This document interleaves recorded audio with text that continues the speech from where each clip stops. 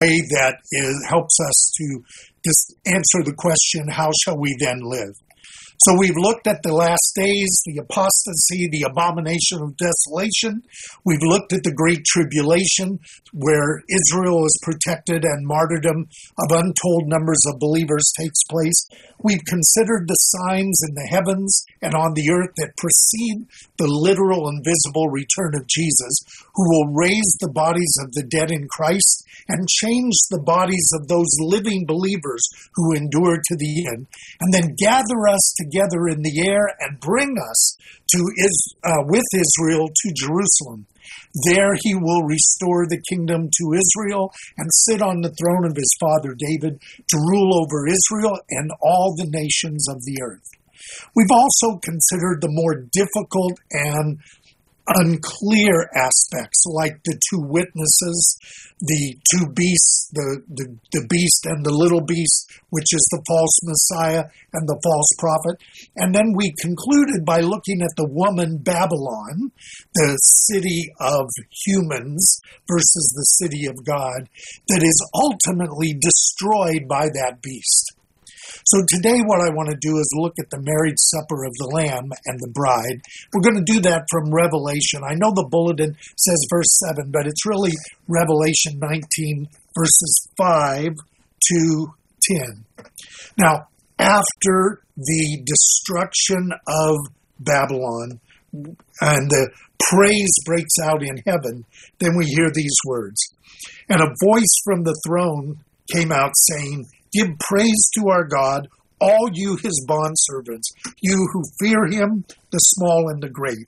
And I heard something like the voice of the great multitude, and like the sound of many waters, and like the sounds of mighty peals of thunder, saying, "Hallelujah, for the Lord our God, the Almighty reigns. Let us rejoice and be glad and give glory to him, for the marriage of the Lamb has come, and his bride has made herself ready. It was given to her to clothe herself with fine linen, bright and clean, for the fine linen is the righteous acts of the saints." And he said to me, "Write, blessed are those who are invited to the marriage supper of the Lamb." And he said to me, "These are true words of God." Then I fell at his feet to worship him, but he said, "Don't do that. I am a fellow servant of yours and your brethren who hold the testimony of Jesus. Worship God, for the testimony of Jesus is the spirit of prophecy." So what he sees is there's rejoicing in heaven when the woman Babylon is destroyed and the cities of mankind are destroyed. And then a voice cries out to tell all who fear God to praise. And so there is rejoicing over the name of God. And he hears this multitude that he describes as many waters. That's all of the peoples of the earth. That sound like thunder saying hallelujah, and the marriage of the Lamb has now come. Now notice he says that the bride has made herself ready. And I want you to notice she's dressed in fine linen that is described as the righteous acts of the saints. This is quite a contrast from the great harlot who was dressed in purple with jewels and all of this stuff that was part of human glorification. Here we have the linen that is described as the righteous acts of the saints. I want you to keep that in mind because we're going to talk about that. And the one who is talking to John says, I want you to write, "Blessed are those who are invited to the marriage supper of the Lamb." Now, to understand this, we need to understand two cultural contexts.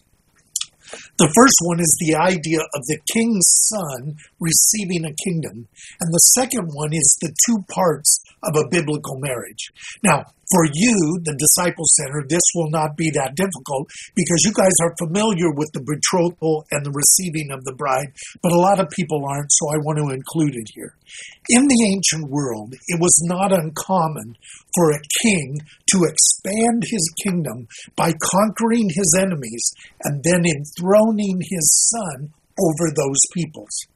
And this could happen either as an extension of the Father's kingdom, where the Father extended the kingdom and then gave all of it to his Son, or where his Son had a kingdom alongside the Father's. And this is connected to several passages that we need to be familiar with in the Scriptures. And you guys know these because you've heard them a lot. But I want you to see where they come from. It's Psalm 110. So if you will, turn to Psalm 110 with me.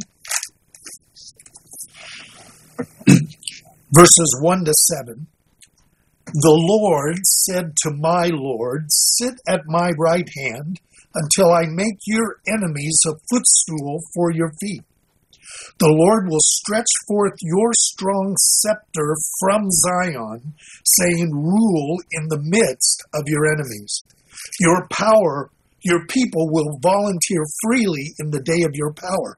In holy array, from the womb of the dawn, your youth are to you as the dew. The Lord has sworn and will not change his mind. You are a priest forever, according to the order of Melchizedek. The Lord is at your right hand. He will shatter kings in the day of his wrath. He will judge among the nations. He will fill them with corpses and will shatter the chief men over a broad country. He will drink from the brook by the wayside, and he will lift up his head. Now, this text is saying that the one whom the Lord calls Lord, which is a fascinating text that David here writes, that Jesus is both a high priest after the order of Melchizedek. The earthly priesthood is the priesthood of the Levites. The heavenly tabernacle is the order of Melchizedek, an unchanging priesthood. Jesus didn't enter into the tabernacle on earth or the temple on earth, but into heaven itself when he made full atonement. So he is a priest after the order of Melchizedek, but he was born on earth from the tribe of Judah in the line of David, and therefore he will be a king who will rule. His scepter will be from Zion. You got this? Priest in the heavens and a king on the earth. In his ascension, this text is quoted to him, sit now at my right hand until I make your enemies your footstool. In other words, he's going to receive a kingdom. He's sitting with his Father in his Father's throne now, but he will sit on the throne of his earthly father, the King David, when he comes back to earth. So the ascension to the throne and the celebration of the wedding are connected, because what usually happens is a bride is also given to the son when he has his kingdom. So this relates to the custom of betrothal and the wedding supper. When the bride is chosen, the couple engages in a ceremony of betrothal. And the groom will say to her, be betrothed to me according to the Torah of Moses, and he gives her an item of value. There is also a written document called a ketubah, which establishes her inheritance as his bride. Now, we see that in the bride of Christ, in that he has betrothed, we are betrothed to him. We'll see the text in a little bit. And he has given us something of value, the Spirit of God, as the earnest of our inheritance. And we are awaiting the time when he will come back to receive us. So this couple, when they're betrothed, does not engage in cohabitation or in sexual relationships, that ultimate intimacy, but they are still considered married. And this can only be broken by death or divorce. So this was Mary and Joseph. You know, they were betrothed, not engaged. And that betrothal meant that they were husband and wife, even though they were not living together. And so when Joseph finds out that Mary is pregnant, he thinks she's been unfaithful and he's going to divorce her because he's a righteous man. But the angel will tell him, that which is conceived of her is of the Holy Spirit, and so you are to take her tonight. And the scripture specifically says he brought her into his home, but he kept her a virgin until she brought forth the firstborn. Now, during this betrothal period, the bridegroom goes to prepare a place for them to be together, and the bride returns to her father's house to prepare herself. Now, usually this would be a year or even longer, and then the bridegroom would return and receive the bride, and there would be a celebration, a marriage feast or a marriage supper that might take as long as a week while they celebrated and rejoiced over the couple now coming together. They were already married, but now they are together permanently. Now, the bride of Messiah is made up of Israel and those from the nations who have joined themselves to the God of Israel and the Israel of God by faith in the Messiah. And according to Ephesians, God has made both of them, Israel and the nations, into one new humanity as the bride, which he will present to himself without spot and wrinkle. And so the book of Ephesians gives an enormous amount of this. Even when it talks about our roles as husbands and wives, he says, I'm speaking also of Christ and his bride. But nevertheless, you are to do this as well with your own brides. So when Jesus returns to receive a kingdom, the kingdom of Israel, and to rule over the nations, there will be a marriage supper. And as we saw in the text that we began in Revelation 19, that is mentioned, but we're not given a full description. We're not given a lot of detail there. Now, some theologians believe that the marriage supper takes place in the new creation and in the new heaven and earth, because the new Jerusalem is described in that context. So I'd like you to turn with me to Revelation 21, and I want you to see the verse that they're talking about. Revelation 21. This is after Revelation 20, where there is that 1,000-year kingdom period, and then heaven and earth passes away. He says, then I saw a new heaven and a new earth, for the first heaven and the first earth passed away, and there is no longer any sea. And I saw the holy city, New Jerusalem, coming down out of heaven from God, made ready as a bride adorned for her husband.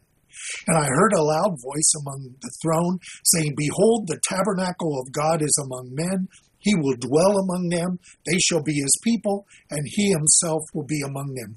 He will wipe away every tear from their eyes. They will no longer be any death, and they will no longer be mourning or crying or pain. The first things have passed away. He who sits on the throne said, behold, I am making all things new. And he said, write, for these words are faithful and true. Now, this seems fairly plain. And in the next two chapters of 21 and 22, the city and the eternal state of the new heaven, new earth, new Jerusalem are described in more detail. Now, generally, those who take this as the wedding supper do this because they hold an amillennial view of eschatology and therefore deny the kingdom being restored to Israel with Jesus sitting on the throne of David, as all the prophets prophesied would happen.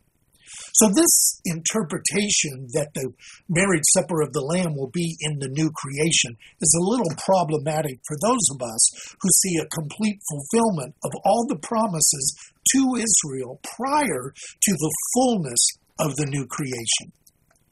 Now, of course, there's room for disagreement, and we see these things through a darkened mirror.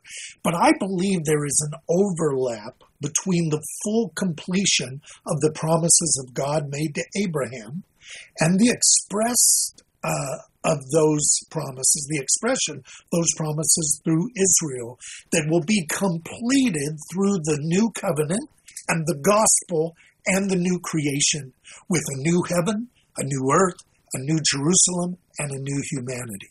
Now, what I mean by this overlap is that in the same way that now the kingdom of God is among us, and yet it's not yet in fullness, so the new creation is now and not yet. The scripture says, if any man be in Christ, he is a new creation. Old things are passed away. Behold, all things are become new. So there it is. Our born-again experience puts us in the new creation. But here's the problem. I still got the same mind that has to be transformed, and I still have the body that needs to be resurrected or changed at the resurrection. So it's really important to understand that the overlap of these things will be at its strongest during the Messianic kingdom or that 1,000-year reign. So I believe that the marriage supper of the Lamb will take place during that kingdom period. And that is why we do a marriage supper form of the Passover and the communion as part of our kingdom service during Sukkot. Now, with that in mind, I want to look real briefly at two parables that you know real well, so I don't have to go into them in great detail. But the first one is in Matthew chapter 22. Matthew chapter 22.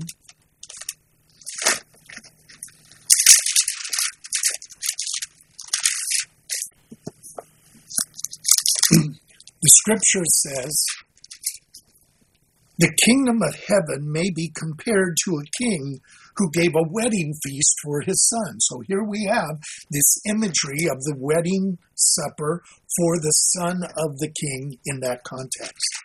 And he says he sent out his slaves to those who had been invited to the wedding feast, but they were unwilling to come.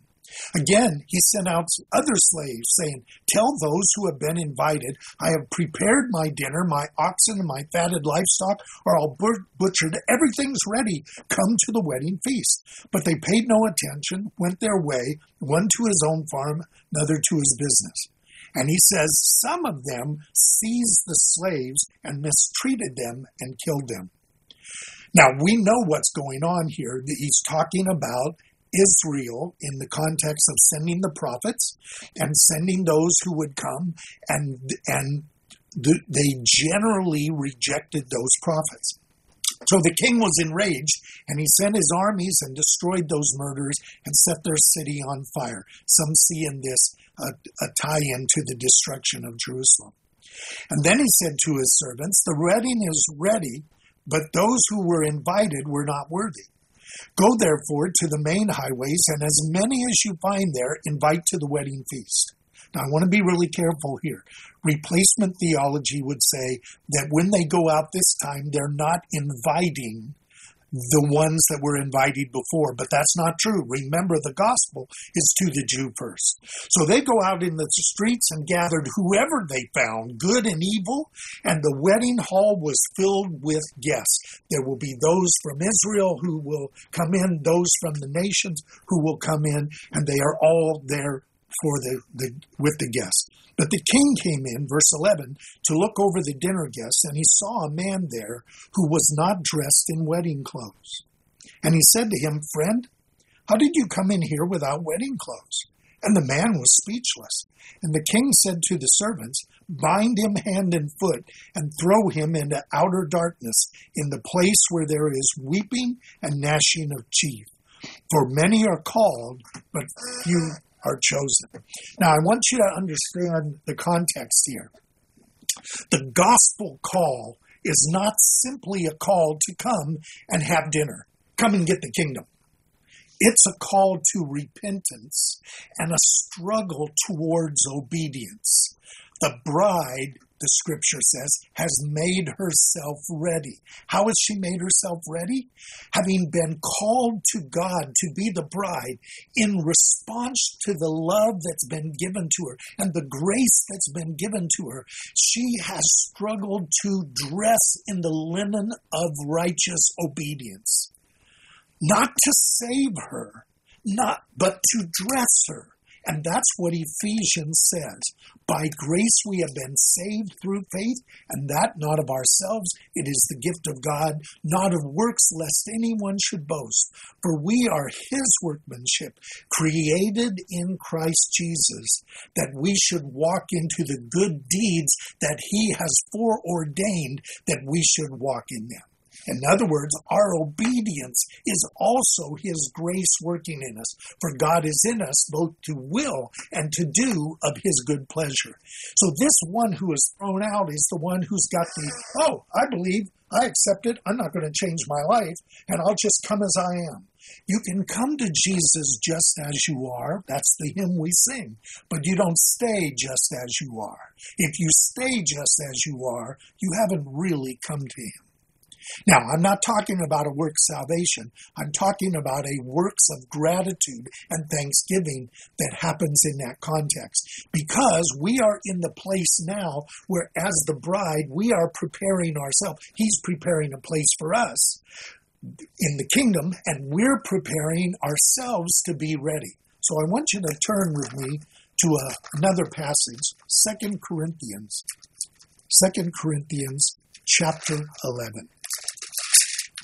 In 2 Corinthians chapter 11, Paul says to the Corinthians, a predominantly Gentile, but some Jews in the mix, he says, I wish that you would bear with me a little foolishness. Indeed, you are bearing with me, for I am jealous for you with a godly jealousy. For I betrothed you to one husband, so that to Christ I might present you as a pure virgin. But I'm afraid that as the serpent beguiled Eve by his craftiness, your minds will be led astray from the simplicity and purity of devotion to Messiah. For if one comes and preaches another Jesus whom we have not preached, or you receive a different spirit which you have not received, or a different gospel which you have not accepted, you will bear with that. You will take it. So what Paul's saying is, look, I, as a father, have betrothed you to Christ, and I want to present you appropriately, and that means dressed in the fine linen of a struggle of obedience towards him.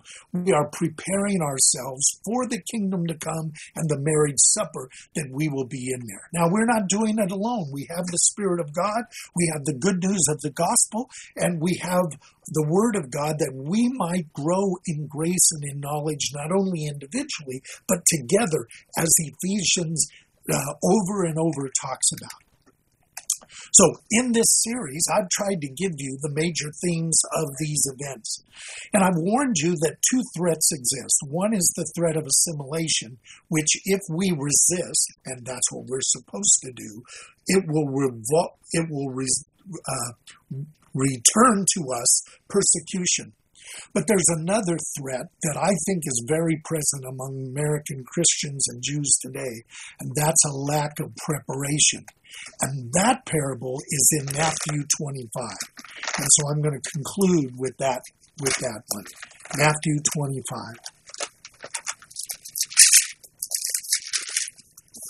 You know this one well, and I think in the context here, you'll see that it's about a wedding supper.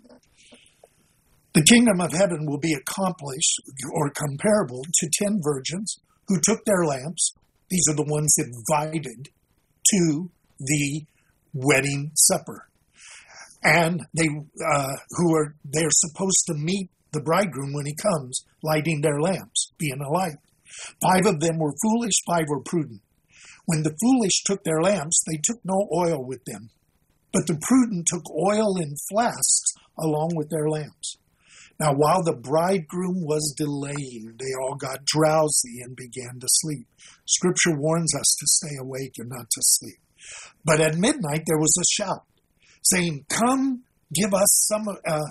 There was a shout, "Behold the bridegroom, come out to meet him." And the virgins rose and trimmed their lamps. And the foolish said to the prudent, "Give us some of your oil, for our lamps are going out." And the prudent said, "No, because there will not be enough for us and you. Go instead to the dealers and buy some for yourself." And while they were going to make purchases, while they were finally getting prepared, the bridegroom came, and those who were ready went in with him to the wedding feast, and the door was shut. Later, the other virgins also came, saying, "Lord, Lord, open up for us." And he said, "I do not know you. So be on the alert, for you do not know the day or the hour." Now, it's really important. This is a well-known story, and we need to see it in its context of a wedding supper. Those who were prepared in case there was a delay until the bridegroom would come. And those who were not prepared didn't have time to prepare at the last minute. We can't say, well, when it looks like we're right near the end and the tribulation's about to happen, we'll get ready. We need to be prepared now, and we need to prepare our children, for the Lord is coming back. And he's told us that the time before will be challenging and perilous. And he's warned us to be on the alert, to be awake, and to watch. And he's told us to be prepared. The preparation is to maintain the faith in the Lord and to keep the commandments of God, maintaining our faith in the testimony of the Lord Jesus and keeping the commandments of God, not to save us, but to dress us in preparation. Our salvation is by grace through faith, but our clothing is the obedience to God.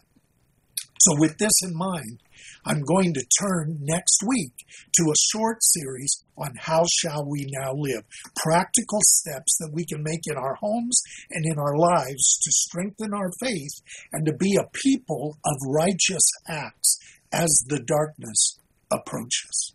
So let's go to the Lord in prayer, and then we'll do Q&A.